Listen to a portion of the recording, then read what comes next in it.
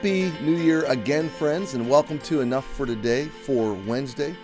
Thanks for joining me as we begin 2023. It's January 4th, and we're in Psalm 69 and off and running into 2023. It's hard to believe, isn't it, how fast a year goes by. I hope you will intentionally walk with the Lord this year and intentionally live out his priorities.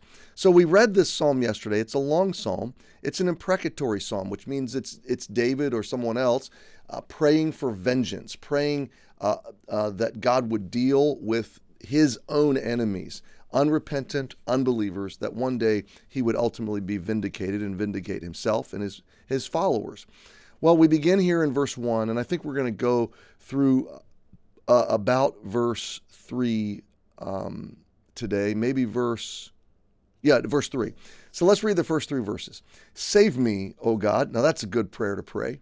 And we all start with God that way. Save me. That's the beginning of your relationship. But how many times have you prayed that since then? And you didn't really mean a soul salvation, like an eternal salvation, but you meant save me from these circumstances, save me from this despair, save me from this loneliness.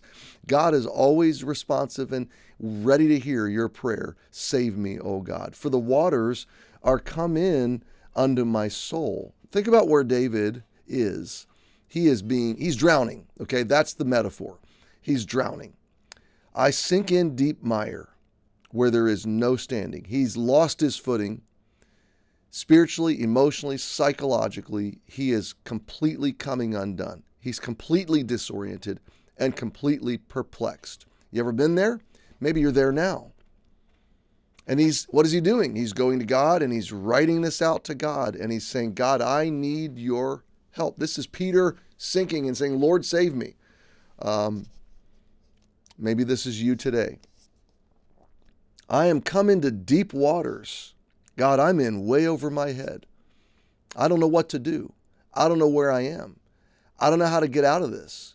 This one flattens me. This one is bigger by far than any of my plans or any of my strength. I'm coming to deep waters where the floods overflow me. Now look at this, verse 3. I am weary of my crying. I've done all the crying I can do. I'm out of tears.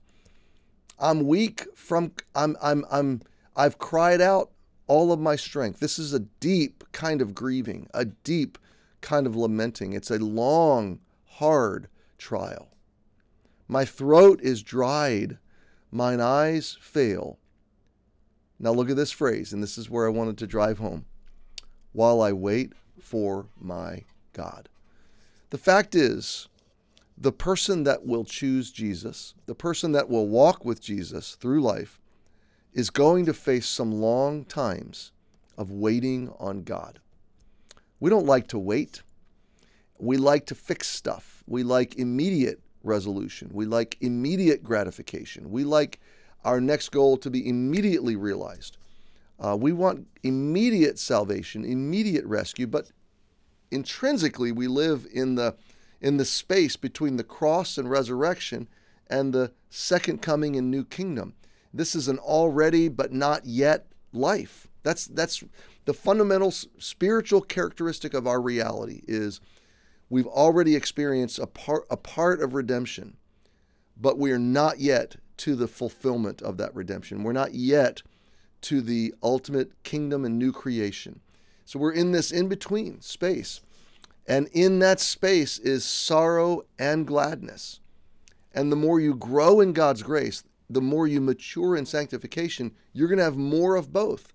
Your sorrow is going to be deeper and longer, but your joy is going to be more profound and also deeper and more abundant.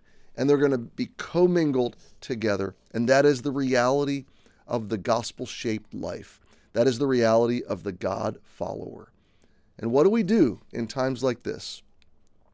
We wait. We wait. We know that our God is doing something. We know that he will give us the strength we need for today.